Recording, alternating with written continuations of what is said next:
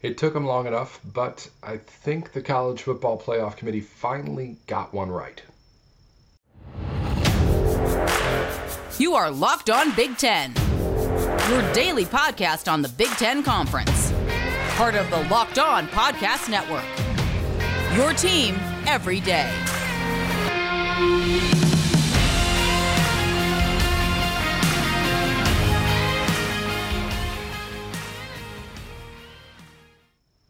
Hey there, you're tuned into Locked On Big Ten. It's everything you need to know about the conference every day of the week.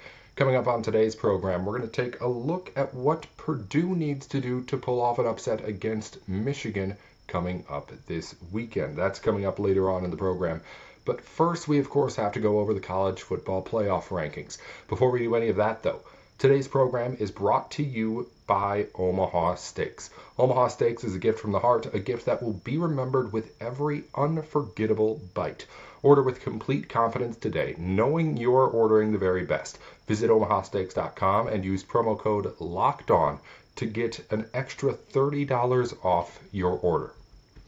All right, let's dive into everything with the college football playoff rankings that came out. And when I say the committee got it right, I'm not talking about the top four, because to be quite honest, for a lot of the weeks this season, the top four has been pretty easy to figure out.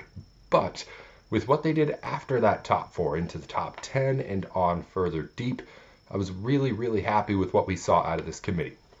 Of course, let's start off with the most obvious point of conversation. The Ohio State Buckeyes are out of the top four, but just barely, and over Alabama and the Crimson Tide at number 6. So I've been arguing, and I'm going to continue to argue, that Ohio State's the best one-loss team on this platter that you have to choose from if you're a college football playoff committee voter. It's, again, not really a vote they do, but voter just for the sake of saying. Ohio State is a team that only lost one time to a Michigan team that is now top 2 in the country and going to stay there as long as it takes care of Purdue. That loss was not great, and it is the most recent we have seen out of the Buckeyes. But when you consider that, one, Ohio State has other good wins, beat Penn State badly, beat Notre Dame early on in the season, and on top of that has not lost a game by less than double digits outside of just last week all season. When you put all that together, Ohio State has a great resume on its own to make the college football playoff. And if you ask me, just based off of the wins and the losses, that resume is better than USC, that resume is better than Alabama, it's better than Tennessee.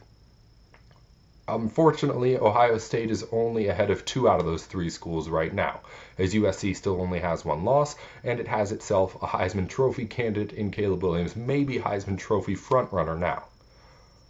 So when you look at what USC has here, while I still would argue that Ohio State's just wins and losses are better, you can't really argue against putting in USC over the Buckeyes, at least right now. USC has stepped up to the challenge. It had that early loss, but has looked good elsewhere. It again has the superstar that you want in the conversation in Caleb Williams and his ability to make those kind of big plays. And it has a team that's rolling right now and is going to be winning its 6th game in a row as long as it can take care of things in the Pac-12 championship.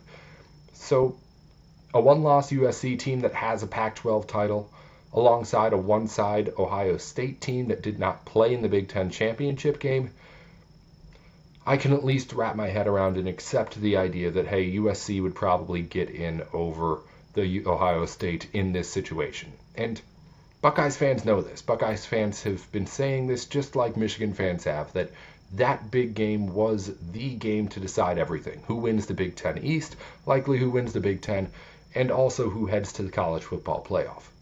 It's been that story pretty much all year. I've just been big on the bandwagon that over these last few weeks we've seen enough to really kind of make the argument that Ohio State should be in over all those teams. But the good news is here that the Buckeyes got over Alabama, got over Tennessee, because that was where I was ready to get really upset. I had the pitchforks ready. I was ready to go and say, how in the world could you put a 2-loss Alabama or Tennessee team over this 1-loss Ohio State team? And the committee didn't. Now, the committee also clarified that these are not set in stone rankings right now. It was On the telecast, if you were watching, it kind of made it seem like they did say that those two were kind of locked in their places and there was no way Bama could overtake OSU. But after that kind of clarified and said apologies for any confusion, said that those two spots are certainly not set in stone. So as it stands right now, I think Ohio State is the first team back in if either TCU or USC were to lose this weekend. However, I don't know if the College Football Playoff Committee is going to stick to those rankings if things play out a certain way over the weekend. I don't know what would possibly, with both those teams not playing, have them saying, okay, now Alabama's better than OSU. But if, say, Michigan loses over the weekend to Purdue, that win gets a whole lot weaker. But then you have to have the conversation of, okay, who does get in from the Big Ten out of those two teams? It's something that gets really complicated. But I think the point is right now that, at least for the moment, the Big Ten got a big win by getting Ohio State in over that Alabama team and that Tennessee team. Because, again, I was ready to be furious. And I think that if LSU had won over the weekend, perhaps it may have jumped Ohio State. I think that if Michigan had been the team that lost without that Notre Dame win that Ohio State has, maybe the Crimson Tide would have gotten over the Wolverines if they had been the losing team. But as it plays out right now, we can't talk about what might have been. We have to talk about what is, and that is a fact that Ohio State is finally getting some of that Big Ten respect that I feel like the Big Ten has earned throughout the season. But really, we're seeing it just right now. And that 5 ranking for OSU, and let's not forget about the number 8 ranking for Penn State too, because that makes the best win for both Michigan and Ohio State that much better as well. So those two teams right now fighting for the playoff positioning, a Penn State ranking at 8 helps them out a lot. But I really do think you have to wonder, what if Michigan had lost that game? Would they be at 5, or would Alabama get in over them and get that 5 spot? What happens over the course of the weekend if a TCU or USC win? Will they let an Alabama jump over an Ohio State potentially? I don't know. I don't know how close things were in the conversations that they had inside the room. But all I know is that right now, if you're asking me as a Big Ten fan, I'm sitting there saying, hey, neither of these teams, none of these teams, Ohio State, Alabama, Tennessee, none of them are playing this weekend. So it should be the Buckeyes, the first team in, if one of those teams, TCU or USC, ends up losing. I don't know for sure. And I think another really interesting conversation would be, what if only TCU loses? And then it's a one-loss team without a Big 12 title. Does it then fall all the way out and then lose out to Ohio State? Another interesting conversation to have. But we'll see how everything plays out, at least for this weekend first, as it's going to get really interesting as we start championship weekend now, and with the Buckeyes being the team that's sitting watching from home. Coming up in a minute, we're going to get into that Big Ten title game. Purdue has a tall task ahead of it in trying to knock off these Michigan Wolverines. We're going to get into the things that Purdue needs to do to try and get that win here in a minute on Locked On Big Ten. Before we do any of that, though, the holidays are here. Achieve gifting greatness when you give the gift of perfectly aged, tender, and delicious Omaha steaks. The steaks experts at Omaha Steaks have put together special curated gift packages to help take the guesswork out of gifting and make you a holiday hero. Go to omahasteaks.com and use code LOCKEDON at checkout to get $30 off your order. Send an assortment of mouth-watering favorites guaranteed to impress, like the legendary's Butcher's Cut Filet Mignon, air-chilled boneless chicken, extra juicy burgers, and even easy-to-prepare comfort meals that are ready in a flash. Omaha Steaks is ready to ship your order right away, so shop early and beat the shipping rush. Go to omahasteaks.com and use promo code LOCKEDON at checkout. Omaha Steaks is a gift from the heart, a gift that will be remembered with every unforgettable bite. Order with complete confidence today, knowing you're ordering the very best. Visit omahasteaks.com. Use promo code LOCKEDON at checkout to get an extra $30 off your order. Minimum order may be required. All right, let's talk about this Big Ten championship game. Not the last time we'll talk about it, of course, but Purdue going into Indianapolis to face off against this Michigan Wolverines team that'll be there for the second straight season. Meanwhile, Jeff Brom makes his first trip there. The Purdue Boilermakers make their first trip there as a team since this title game was established. So what did the Boilermakers have to do to pull off the upset, to spoil the hopes of the Big Ten having two firm college football playoff cases, and on the other hand, maybe just having one if Purdue wins this game? Can the first ever unranked Big Ten championship game team be a team that actually wins it? Well, it's not going to be easy. And if we're being completely honest, if Michigan's playing its A game out there, it doesn't matter how good Purdue plays. Michigan is the better team in this football game. I was confident saying that last week going into Ohio State-Michigan, that I thought Ohio State was the far more talented team, so maybe you just throw everything I say out the window at this point.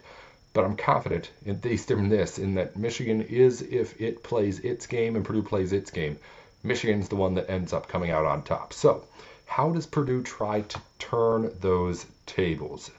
The first key is to make things manageable in the trenches. It's college football, so the phrase winning in the trenches shouldn't be that unfamiliar to anybody, and especially not to Big Ten fans. But Purdue has to, at the very least, make it so that they can manage the game on offense, and so that that Michigan front is not just a pesky thorn in the side every single play in and play out. There's going to be times where Michigan gets through. There's going to be times where the Wolverines are just able to put on pressure. We saw them do it against 3 All-Big Ten offensive linemen at Ohio State last week. So the idea that you're going to be able to win every single play at the line for the Boilermakers may be a little bit unrealistic, but you have to try to contain. And that's the biggest area where Purdue has to do it, is because on that defensive line, if Michigan is able to get the penetration, there's already so many other things that the Purdue offense needs to do right to be able to compete with what Michigan's going to put out there in this game. I don't see it happening if Aiden O'Connell or whoever it is that's out there on the field for the Buckeyes has to just keep on running around and worrying about that first level getting through while either looking down the field or trying to find a hole. It just doesn't add up that Purdue has success on offense if it's not at the very least managing what Michigan's throwing at it in blitz packaging and really just in the rush that it puts up there, because the Wolverines are talented enough to get back with 4 or less. So if Michigan can at the very least get into the backfield, it's not really going to be close. But Purdue needs to make things manageable, needs to at least some of the time give his quarterback some time, at least some of the time.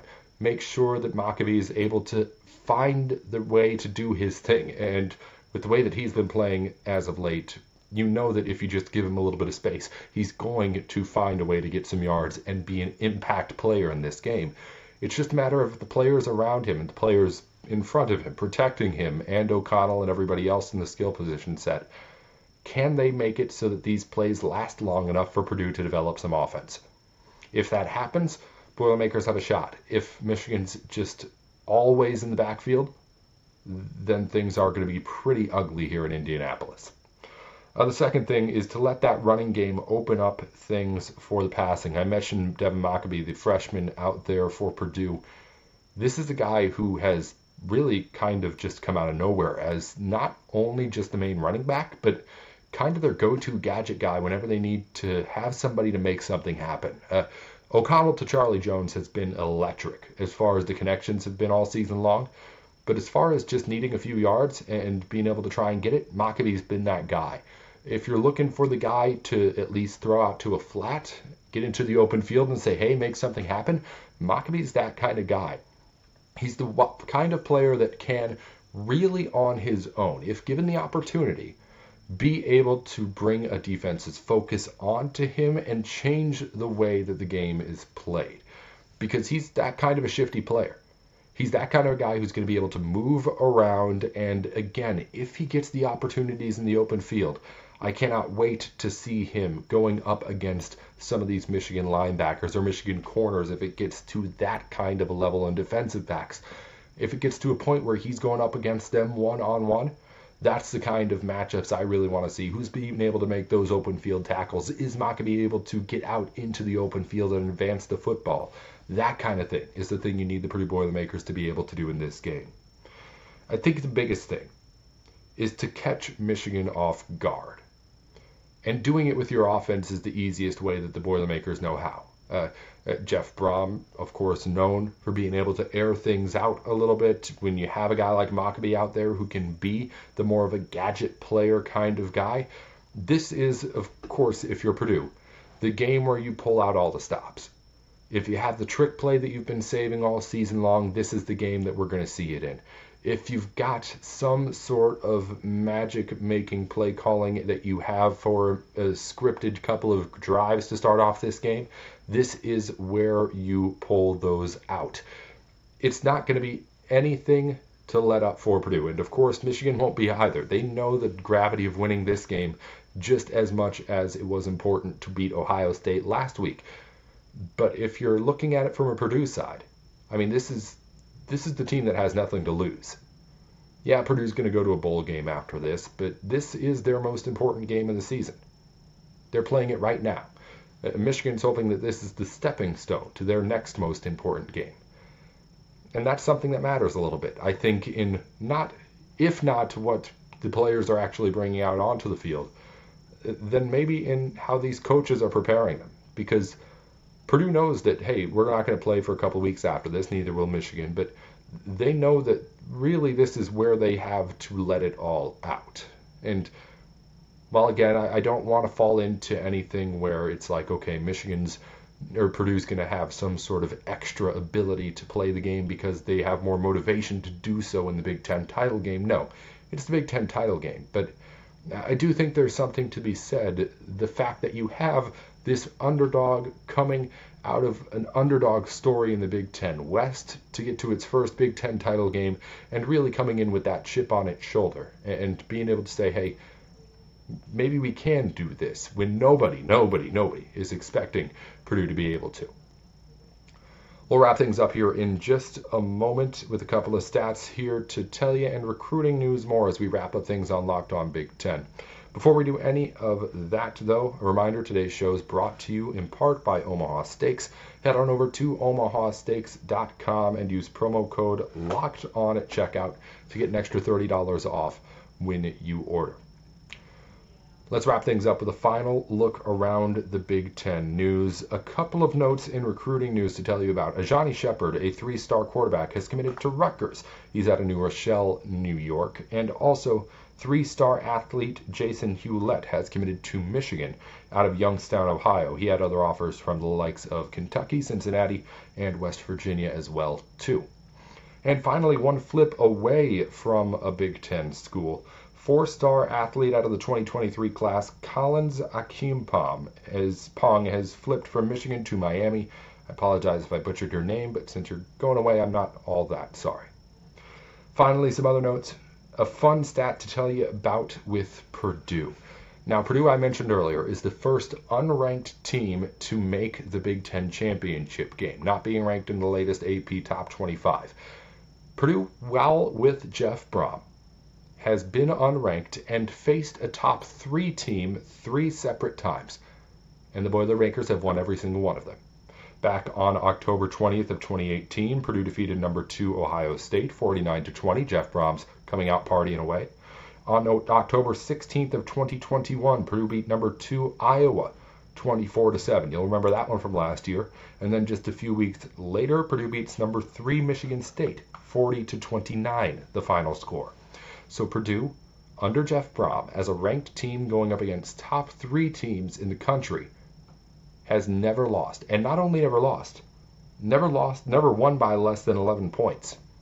Purdue just dominates when they are the underdog, and they'll be going into it on Saturday for sure. Also, some sad news coming out of the Purdue program. Prayers out for Aiden O'Connell and his entire family. Learned over the weekend that Aiden O'Connell knew as on Saturday he was playing with and dealing with the unexpected death of his brother Sean. He ended up announcing that after the game on Sunday that Purdue won that matchup. Of course, outstanding composure by him to be able to play the game at all and to be able to lead Purdue to the Big Ten title game. Of course, a great story of triumph for him in a really, really tough time for him and his family. So thoughts and prayers out, of course, to Aiden O'Connell and everyone at his family, at the Purdue family, which I know is really, really hurting alongside him as well. And hopefully he's able to get back out onto the field on Saturday to help lead the Boilermakers, but of course there's no rush and bigger things to be thinking about. That'll be all for Locked On Big Ten here today. I'm your host, Nate Dickinson. Coming up on tomorrow's show, we're going to take another look at everything going on in the Big Ten, which will include Big Ten awards and national awards, which are either coming out or finalists are being named for. And also the ACC Big Ten Challenge is done after this year, but we'll go over some of the games that we've had so far this week in an exciting start to the event. That's coming up here on Locked On Big Ten tomorrow. I'm Nate Dickinson. I'll be back here tomorrow with more. Until then, this has been Locked On Big Ten.